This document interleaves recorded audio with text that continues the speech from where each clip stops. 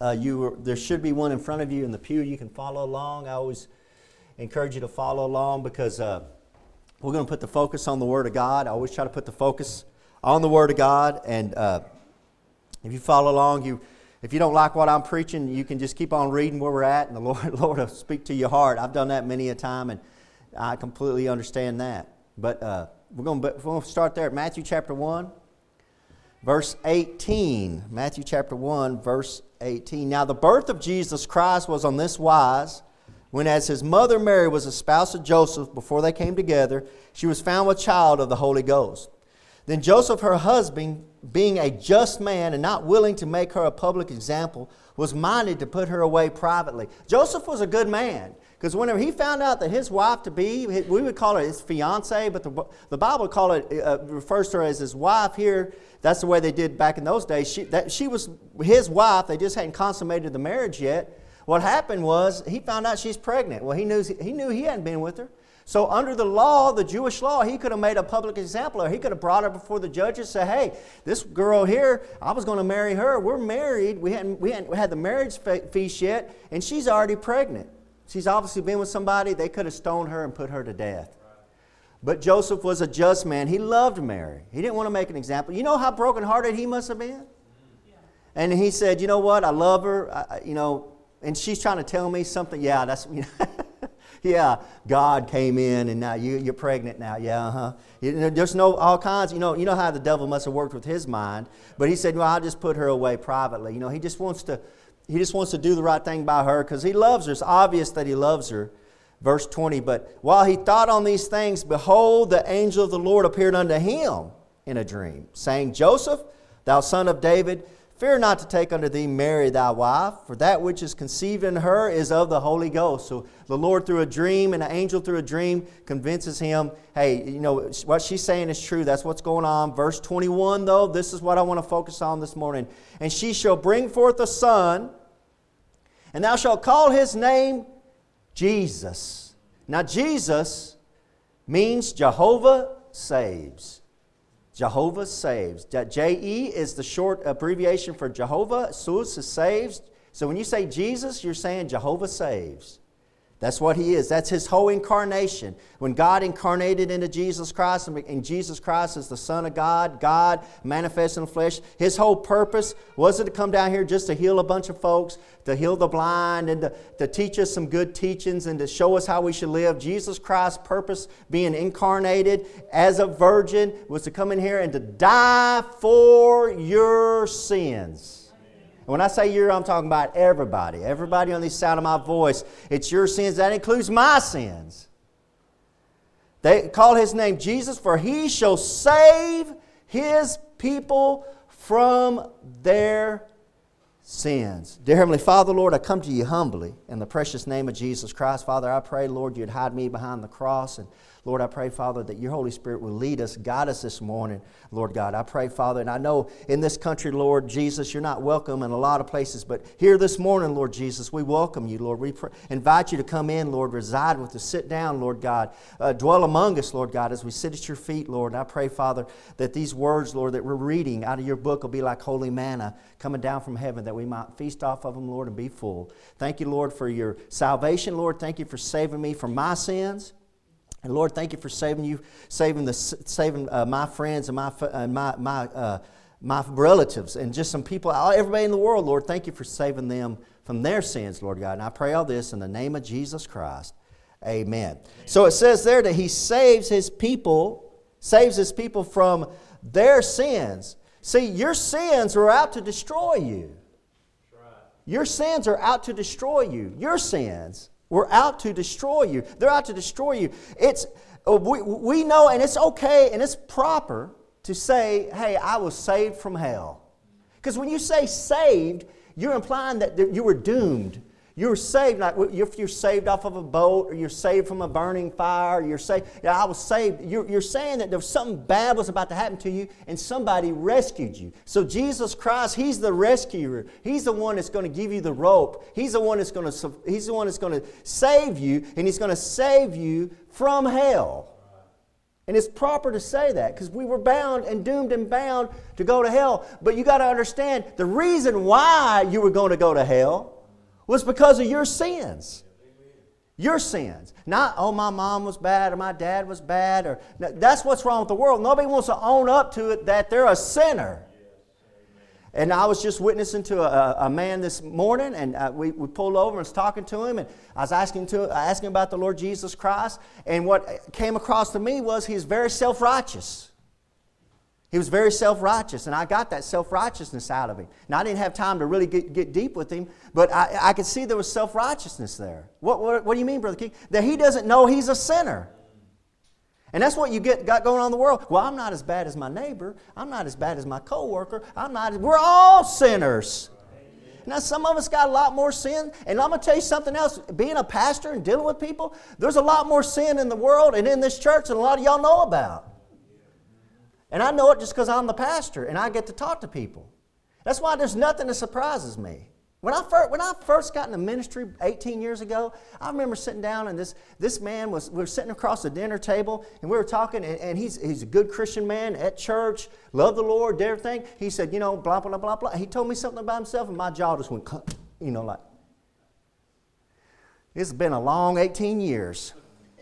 I'm not a Catholic priest, but I get confessed to a lot. And what the Lord has shown me in that is not that, hey, y'all people are bad and I've got all this dirt on everybody. You know what the Lord has shown me? Everybody's got problems. Everybody's a sinner. There's just some people good at hiding it. And sometimes their sins don't hit the local newspaper. Amen? But I'm telling you what, if sin was a stink, if sin caused stink in your life, a physical aroma stink, we'd have to open up these windows. Yeah, we couldn't stay in here with everybody for breeze everywhere. Stinks. So don't sit back there and say, oh, the pastor's judging me. I'm not judging anybody. I've got dirt on everybody. The Lord's got dirt on everybody. Because everybody's a sinner. And don't feel bad. Everybody's a sinner. You get up there and you're saying, well, look at the way he's dressed. Look at the way they're wearing a tie. You see a guy driving around a nice vehicle and you see these people, and they're a doctor or whatever. Hey, guys, they got the same sins as you have. I know of a lady that her son was having all kinds of trouble. I mean, man, all kinds of trouble.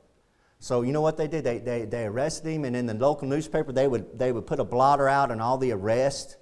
They arrested somebody for marijuana, arrested somebody for meth, arrested, some beating his wife. You know how they do all that? Just a police blotter.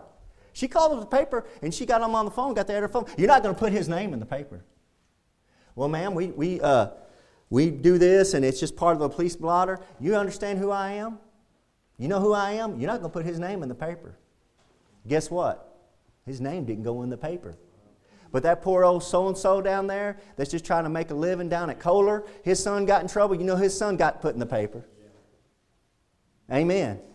And then so that way when they go to their next social function, when that person goes to the next social function, they look like a good, outstanding family. And their kids are good. Their kids don't do anything wrong. Oh, man, go kid your mama. I know the truth. We all know the truth. We're all sinners. And Jesus Christ, praise God, He came to save sinners. He came to save those that have sin. He saved His people from their sins, our sins.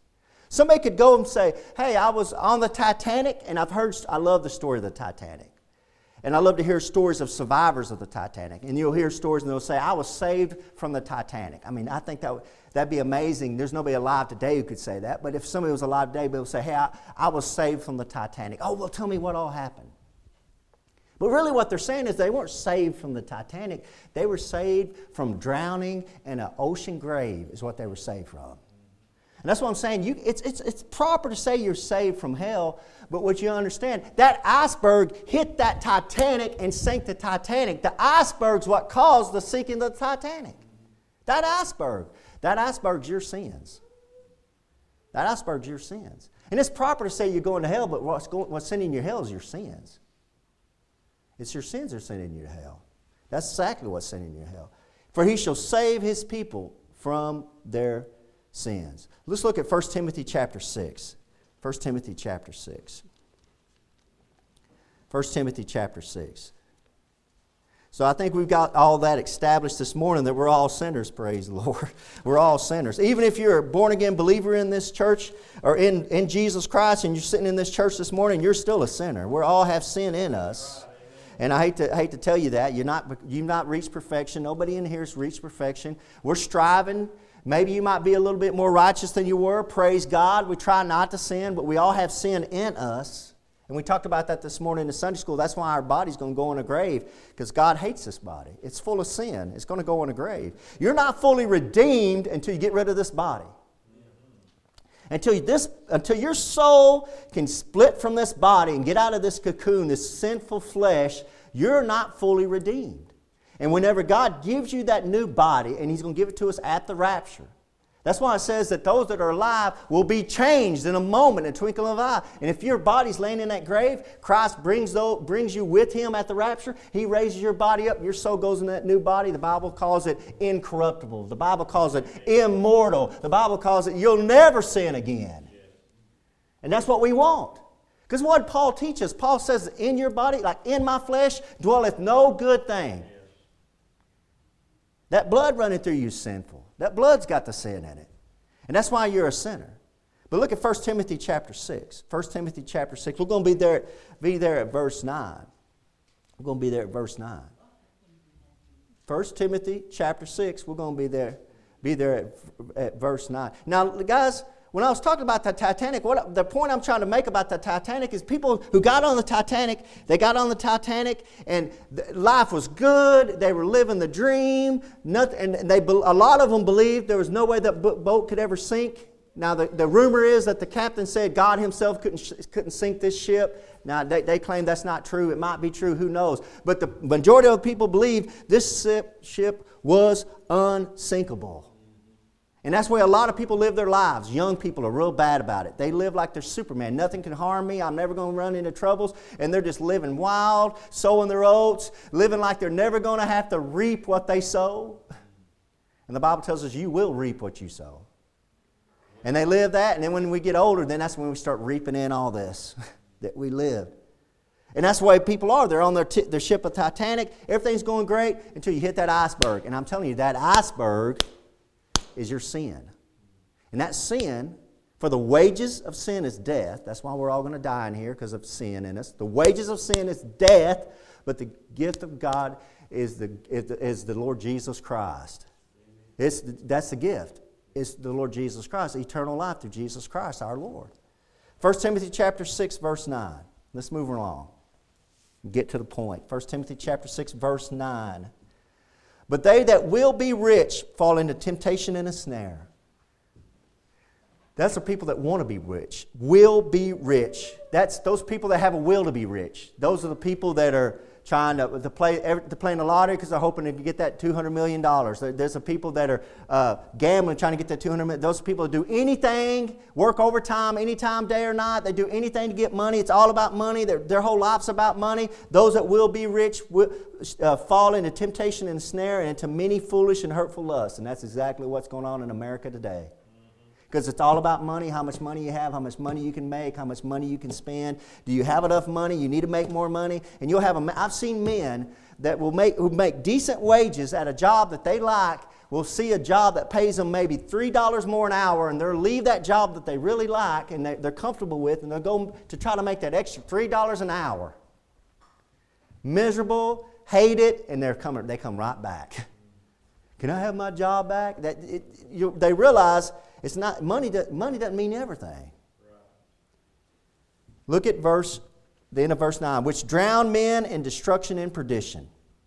There's that drowning again. Verse 10. For the love of money is the root of all evil. Money's not the root of all evil. Love of money is the root of all evil. Money's okay, guys. You got to have money. You got to spend money. Money's okay. It's the love of money is the root of all evil. Which while some coveted after, they have erred from the faith and pierced themselves through with many sorrows. That's everything. Most of what you turn on, the TV preachers, it's all about the love of money. It's all about having more money and God blessing you. And it says they've erred from the faith and pierced themselves through with many sorrows. You want to be a sorrowful Christian? Just worry about money all the time. Your whole life should be focused on money. Verse 11, but thou, O man of God, flee these things. Flee these things. Oh, let me read it again. But thou, O man of God, when it says, O man of God, everybody in here that's a born-again Christian, flee these things. Run from them. Escape.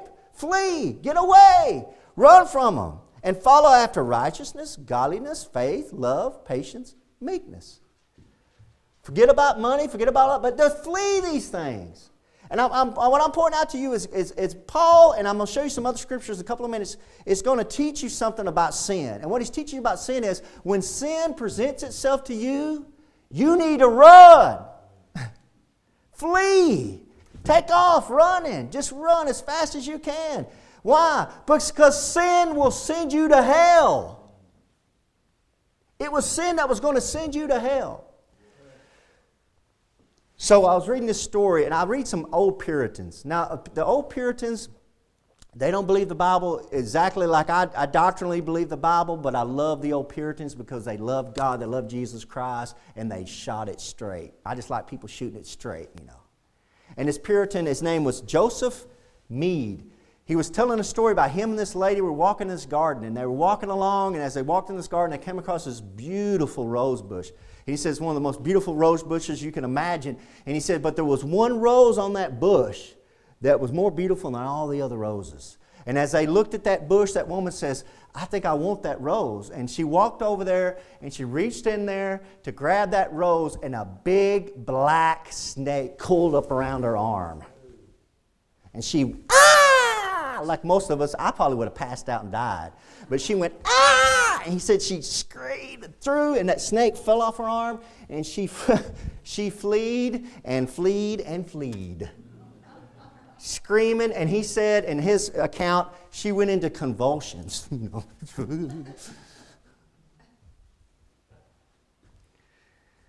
She had a real phobia. And from that moment on, he said she hated snakes. She detested snakes. She had an incredible fear of snakes, and you couldn't drag her around a bush. Right? She had a phobia. What is a phobia? A phobia is an overwhelming or debilitating fear, usually of something that poses no real danger at all. If it does pose some danger, the person's response is usually out of proportion to the actual danger it possesses. People who have a phobia are generally aware that their fear is irrational. They will nonetheless experience severe anxiety upon exposure to their phobia. Most of us have phobias in here, right? I think most of us would admit that we have phobias in here. I'm going to read you some of these phobias. Acrophobia is a fear of heights. Some of us in here have a fear of heights. That's called acrophobia. Aerophobia is a fear of flying. See, I didn't know I had that. I didn't know I had a fear of flying until I hit turbulence on my first plane trip coming from Pensacola to Houston. I was down there, and I sat down, and okay, everything's okay. Plane glows up, and there's a Spanish guy sitting next to me. He had headphones on. And I remember sitting there in the chair, and all of a sudden, plane does that. I'm like, what was that? And then, this is your captain speaking. If you look over to the left, you'll see a beautiful light show. As the thunderstorms come rolling in, we will experience some turbulence. But isn't that beautiful to the left as you see the light show? You know, and I look out my window and I see, you know, little lightning, and I'm like, it's just kind of beautiful. And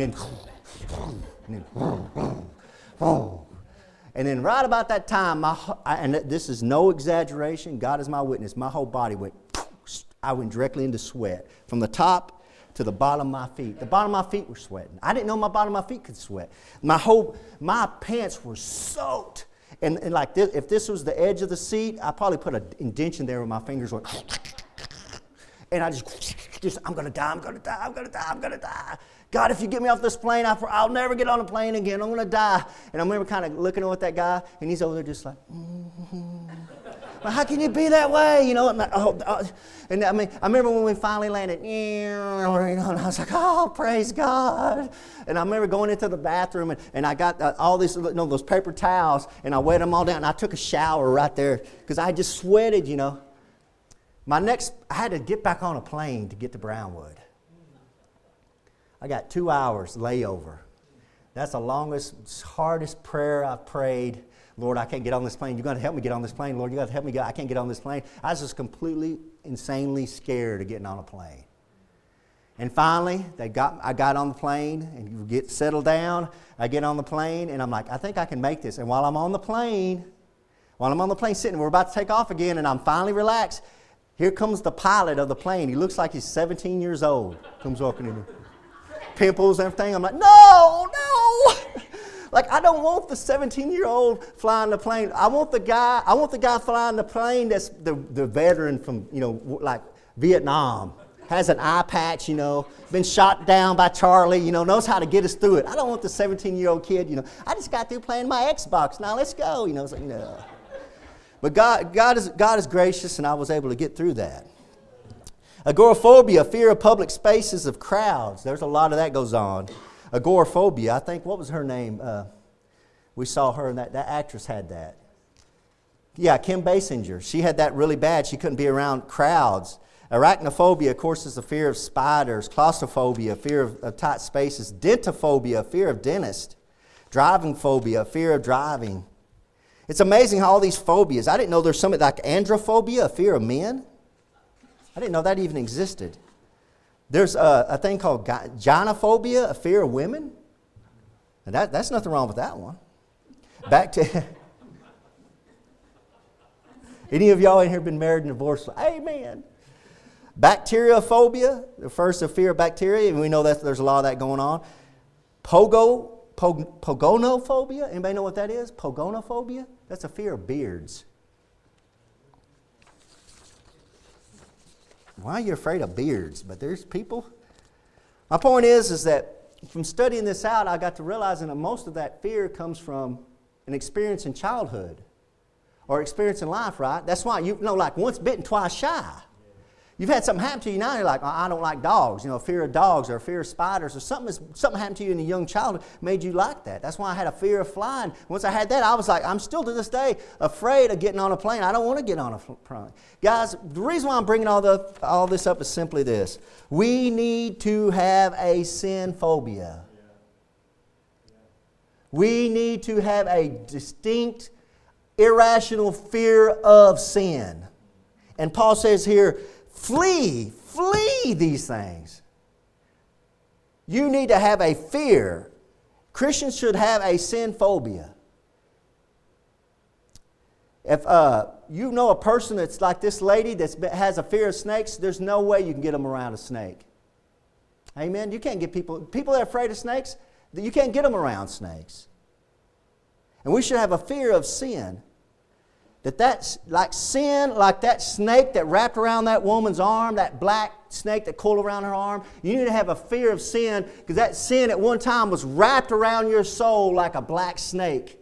And Jesus Christ came along and He took that snake and He ripped it off your soul and He took care of that sin that you might be saved and saved you from that big black snake. But Christians, unfortunately, they laugh at sin, they coddle sin, they don't have any fear of sin. And guys, we forget that sin is what's sending us to hell if it wasn't for Jesus Christ. Right. And we need to have a real distinct fear of sin. Look at 2 Timothy chapter 2. 2 Timothy chapter 2. We need to have a sin phobia. And stop taking sin so lightly. That's what the world does, amen? That's why they have comedians make fun of sin, TV sitcoms make fun of sin, they laugh at sin, to the point now where sin, what we would call evil, they're calling good, and what we call good, they're calling evil. That's where we're at. I mean, I preach a message, I just preach the Word of God, and YouTube's kicking me off. And I'm telling you guys, you can go on YouTube and you can hear every foul word you can imagine on a YouTube channel. But I say one thing about COVID and off you go.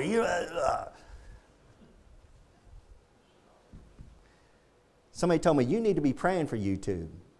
I don't have that much grace in my heart. Don't kid me, I'm no saint. I should be praying for YouTube. Oh Lord, no, I just can't do it. Forgive me, guys. If you think you should, y'all pray for YouTube. I don't have that much love in my heart to be praying for YouTube. I pray for the people that work at YouTube. I hope they get saved. I know there has to be some Christians working at YouTube, working for Google, working for these big tech places. They can't all be evil, amen? We got Christians everywhere. They might not be able to speak up, but we are everywhere, praise the Lord. 2 Timothy chapter 2. 2 Timothy chapter 2, verse 22. Look at verse 22. And then we'll get into this a little deeper before we close. 2 Timothy chapter 2, verse 22. Flee, verse 22. 2 Timothy chapter 2, verse 22. This is another one. Flee also youthful lusts. Flee them. Run from them. Youthful lusts. But follow righteousness, faith, charity, peace with them that call on the Lord out of a pure heart. See, in Paul, there's another place there in 1 Corinthians chapter 6, verse 18, where Paul says, flee fornication. Because that sin's against your body. All the other sins are outside the body. Fornication is a sin against your own body. And what he's saying, what my point is I'm showing you these 2 or 3 places where Paul says flee, and it's all associated with sin, and that's really, really good advice. You need to have a sin phobia. You need to be really, really scared of sin. And when I started this sermon, I talked about all the different people I've witnessed to that's come to me and confessed to me different things. And I'm trying to tell you, everybody's sinners. Everybody's got sin. And guys, here's the scary part. Now listen to me. If you're going to listen to anything this morning, listen to this. I know people, good, godly Christians that got into sin and it killed them. I know good, godly Christians that fell into a sin and it destroyed them. It destroyed their marriage, it destroyed their job, it destroyed their career, it destroyed their walk with the Lord. And it was over, and usually, I'm telling you guys, it's over usually a little sin. It's not some big sin. It's not like, oh, they got caught and they shot somebody else. No, it's a little sin, and you know what it's like with little sins? They turn into big sins. And it simply is this, and my witnessing to them and talking to them and counseling with them, what I've realized is they didn't take sin serious. It was a joke at first. It was like, well, it's not that bad. It's just a little snake that's coiling around your arm about to strike you. They don't have a healthy fear of what sin can do to you in your life. The reason why Christ taught us what He taught us, what He warned us about with sin, was because sin is a killer. It will kill you. And we know it will send you to hell if you don't have Jesus Christ. It's sin. Why aren't we taking it so lightly? Why are we not afraid of it? Why don't we have a phobia of it? Why are we not scared of it? It says there to flee youthful lust. I know a guy I worked with that had a distinct phobia about snakes. He was deathly scared of snakes. So we found this little cup, an empty cup, and we found a little grass snake. Just a grass snake. A grass snake's not going to bite you. It looks almost like a worm. So we put the snake in this cup, and the point was we're going to take this cup and we're going to throw the snake on him, because he's scared of snakes. Now you see, that's not very Christ-like, is it? No, but it's funny. That's why we're going to do it. So we're going to do it, and Dad told us, he's really scared of snakes. So we come up there, and during all this process, the Holy Spirit starts working on him. You can't have any fun sometimes, No, don't throw the snake on him. Don't throw it. That's not what. Would you want him throwing an airplane on you? No, Lord. Okay, Lord. So I said, hey, Peavy. His name's Daryl Peavy, friend of mine. I don't know why he's my friend. He shouldn't be, because I was going to do this to him. So he comes over there, and I open up the cup, and I say, hey, Daryl. And I just show him, I said, this is what I was just going to show him, this is what I had. And, I was going to throw it at you, but I'm not going to throw it. And I just opened the cup, and he just glanced at that cup, and he did something I'd never seen. I didn't know you could do this. I've only seen it in cartoons, where your feet move backwards real fast like this, and your arms go like that. And this is a grown 6'2" man. This guy's like 250 pounds. I mean, this guy could whoop me he just, like that. He just almost went into convulsions. And that's the first time I had seen somebody that had a phobia like that. Guys, I know I'm not making fun of him. What I'm trying to say, that's how we should be about sin. It should scare you. You should be afraid of it. You don't want no part of it. Because you know what it does. It'll send you to hell. It will send your most loved one to hell. You know that little child you have, that you raise, that you love, that you cherish? They have sin in them, and that sin is going to send them to hell if they don't have Jesus Christ.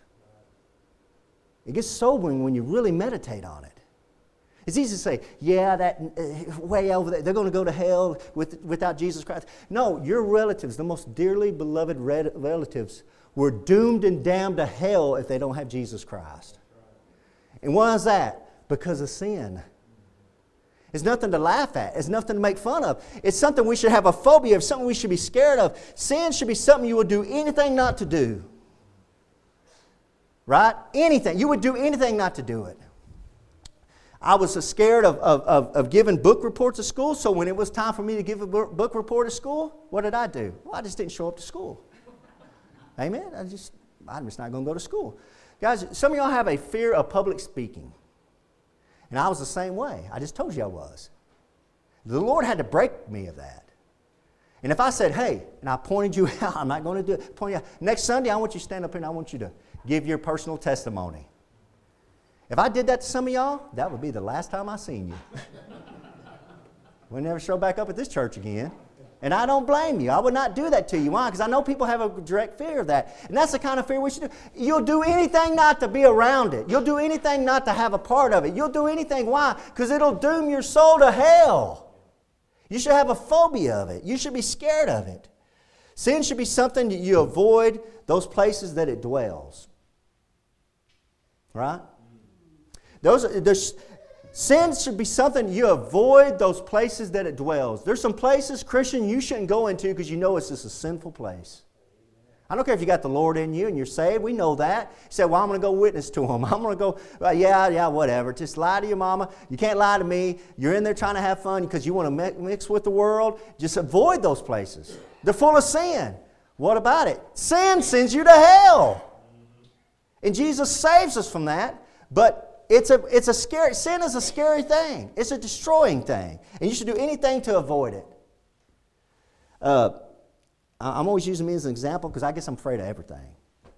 I didn't know I was afraid of heights until I went to a lighthouse in Pensacola, Florida. My wife and I went to that lighthouse, and you go to the very top of the lighthouse, and there's like this much room from like here to here, and then it's just, off you go. And it had a little black railing, stood about like that tall. So I'm walking up the stairs in this lighthouse. I'm taking pictures every angle because it's beautiful in there. I get to the top and walk out the thing, and like it's from here to there, and I go, oh, no, I don't like that. I don't like that. I'll never forget. I literally was like this. And my heart's going, ba-dum. And this little 10-year-old kid goes, oh, look, Mama, look over there. And I'm like, get away from there, kid, get going. I wanted to grab that kid. You're going to fall. You cannot drag me to an edge of a place now. You cannot drag me to an edge of where we're in a big tower there in Austin, and you could go to the edge and look over. My wife's over there on the fence, looking at that, and I'm like way off. How's it look over there? I'm not going over there. That's how sin should be in our lives. You can't drag us to a place that's got a lot of sin in it. That's how we should be. Amen. Should be, but I don't know if it is. Why is it so easy to drag us to places like that? I think it's so easy to us to get into places that are full of sin because we don't take it serious. We forget that what Jesus saved us from is our sins. Matthew 1. Sin is something we should never play with. Sin is something we should never play with. A person afraid of snakes, there's no way you can talk them into handling a snake or touching a snake. There's just no way. Or a spider. If somebody's afraid of spiders, they're not going to get nowhere near spiders. That's how we should be with sin. We should never play with it. You should be terrified at what sin can do to you and your loved ones. That's what I'm closing on. You should be terrified at what sin can do to you and your loved ones. Someone afraid of snakes, someone's afraid of snakes, there's no way you can get a snake into their house. Right? If somebody's afraid of snakes, they're going to say, hey, I got this pet snake. I'm going to bring it over to your house. No, you're not going to bring it over to my house. You're going to keep that as far away as you can and don't lock the door. You're not going to get that sin. You're not going to get that in my house. Guys, that's how I am about alcohol. I don't want it anywhere in my house. I don't have alcohol in my house. I don't allow people to bring it in. I don't want alcohol in my house. I don't want it in my refrigerator. I've had friends come by and they're like, hey, man, and they're just coming by to see me. It's long-time childhood friends. They're like, man, I got a six-pack I just bought. I don't want it to get warm in the truck. You mind if I come and put it in your refrigerator? I said, no, man, I do mind. I don't want it in my house. Why am I like that? Why are you so much like that, Pastor? What's wrong with a couple of beers? Because I've seen in my ministry, and I've seen before I was saved, what alcohol can do to a person. And where alcohol leads a person, what alcohol can do to a life. I've seen it over and over and over to the point where I'm terrified of it. I don't want it anywhere near me. I don't want it in my house. I don't want to bring it in. I want it as far away as I can. Why are you being such a prude? Why are you being such a... Because I've seen it. I've seen the effects. And I know I'm one of the few preachers left that seems that preaches against alcohol, but I'm going to keep on preaching because I know what it can do. I've seen grown men crying, bawling, saying, I can't stop. I don't want to do it anymore, but I can't stop. Now, when you come with me and start dealing with men like that, and women dealing with that, then you can tell me, oh, it's okay, don't worry about it. I'm worried about it. Because I see the sin. I see what it does, and I know what the Word of God says about it. On top of all of that, you should have a sin phobia. It's not unreasonable to have a sin phobia. And I think we need to have a sin phobia. You need to be more scared of sin. But the good news is, you might have a phobia of sin. You might be scared of sin. But the good news is, Jesus Christ delivers us from that sin. And Jesus Christ, not only when He saved us from our sins, what that means also is that we're saved from our sins, but we're saved we don't have to commit those sins. He gives us the power to overcome those sins. You know that sin is destroying your life? Do you have a sin that you know, you could say, Pastor, I know there's something I'm doing right now that the Lord's not happy with, and it's hurting me, it's hurting my marriage, it's hurting my family, it's hurting my job. If there's a sin like that, I'm here to tell you, with the power of Jesus Christ, He will help you break that sin. He's done it in my life. I've seen Him do it with multiple people's lives where they will just give their life over to the Lord Jesus Christ, and He delivers them from that sin, and it saves them, and they're not destroyed by it. And to the point to where now they hate that sin. They have a sin phobia. They don't want no part of it. Praise God. We got a Savior in Jesus Christ that saves us from our sins. And if you don't know for sure if you've been saved from your sins, we're about to have an invitation. We'll give you an opportunity. You can walk on down this aisle, and I can show you in the Bible how you can get saved, and you can walk out of this church knowing, hey, no matter what happens, I know sins in this world. I know I still have sins in my flesh, but I know that I'm saved now. I'm going to heaven, and I'm saved from my sins, and it's all because of what Jesus Christ did for me. Jesus, Jehovah saves. Heavenly Father, Lord, thank You for Your grace and mercy, Lord God. I pray, Father, You bless these people, Lord. I pray the Holy Spirit will move among them, Lord God. Convict them, Lord God. If there's something You want them to straighten out, Lord God, or clean up, Lord God, that You would speak to the heart, Lord. I know You're a good Father, and You're not mean about it, Lord. You're very gracious. You're very long-suffering. But, Lord, I know there's some things, Lord, I know even in my life, Lord God, that I could get better with. Lord, help me through Your Holy Spirit to do those things You want me to do, Lord God, and help me to have a healthy fear of sin, have a sin phobia, Lord God, where I'm just frightened of it. And I want to avoid it, and I don't want to have any part of it, Lord. And Father, I pray, Lord God, that if there's somebody that doesn't know Jesus Christ, Lord, that they'll bow their head, Lord, they'll come on down here. They'll let me open up a Bible and show them what You have to say about getting saved, Lord. But they know that if they're underneath the sound of my voice and they can't come down the church aisle, Lord God, they can sit right there. They can bow their head. They can talk to You, Lord Jesus, and admit they're a sinner and ask You to save them, Lord God. And I know that's what You'll do. Thank You, Lord, for Your grace and mercy, Lord. Thank You for these people that love You enough to come out here this morning, Lord. In Jesus Christ's holy name I pray. Amen. Let's have an invitation, bro. Hello, friends. This is Pastor Keegan Hall of Indian Gap Baptist Church of Indian Gap, Texas. If you'd like to contact us, you can do it at IndianGapBaptist.com. On the internet, it's IndianGapBaptist.com. But I have a question for you. If you died tonight, do you know if you would go to heaven? You know, if you're not sure, let me show you a few verses out of the Bible so you can know if you have eternal life.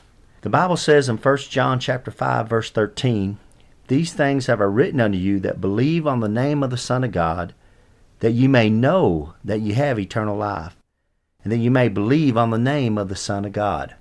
So that verse tells us there that you can know you have eternal life. And I want to show you how you can know that. Jesus Christ talked in John chapter 3, verse 16, and most people have heard this verse. "For God so loved the world that He gave His only begotten Son, that whosoever believeth in him should not perish, but have everlasting life. That's an amazing verse, of course, talking about how God gave Jesus Christ as a gift to the world. But verse 17 and 18, he went on to say something interesting. For God sent not his Son into the world to condemn the world, but that the world through him might be saved. So the whole reason Jesus Christ came into this world was to save you, and to save me and you. But in verse 18, he says something that's amazing. He says that he that believeth on him is not condemned. He's stressing a faith. It's putting your faith into Jesus Christ. But he says there in verse 18, but he that believeth not is condemned already, because he hath not believed in the name of the only begotten Son of God. So he says you're condemned already if you haven't believed in Jesus Christ. It's not like you're going to go to heaven and you're going to stand before God and you're going to have God put your good deeds on the scale and your bad deeds on the other side of the scale, and he's going to weigh it. And if you've been a good enough person down on this earth, that he'll let you into heaven. It doesn't work that way. Jesus Christ is real explicit here to say that you're condemned already. You need a Savior right now. The same chapter down in verse 36, it says, he that believeth on the Son hath everlasting life. It goes back to a believe, putting your faith in Jesus Christ as your Lord and Savior. But the verse continues, and he that believeth not the Son shall not see life, but the wrath of God abideth on him. See, it's going on right now. You need a Savior right now. You need to be saved from a devil's hell. Paul sums it up real good here in Romans chapter 10, verse 9, that if thou shalt confess with thy mouth the Lord Jesus, and shalt believe in thine heart that God hath raised him from the dead, thou shalt be saved. It's putting your faith in Jesus Christ from the heart. For with the heart man believeth unto righteousness, and then with the mouth confession is made unto salvation. It's very important to confess Jesus Christ, because the mouth shows where the heart's at. And in verse 13 he sums it up, for whosoever shall call upon the name of the Lord shall be saved. So friends, as simple as just bowing your head and saying a prayer, something like this. Lord, I know I'm a sinner. I know you died on the cross for my sins. I believe you came up from the grave and are alive right now listening to me. I invite you into my heart to save me. Please save me, Lord Jesus. Amen. If you prayed something similar to that, we'd love to hear from you. You can contact us at IndianGapBaptist.com. And God bless you, and until next time. Casting all your care upon him.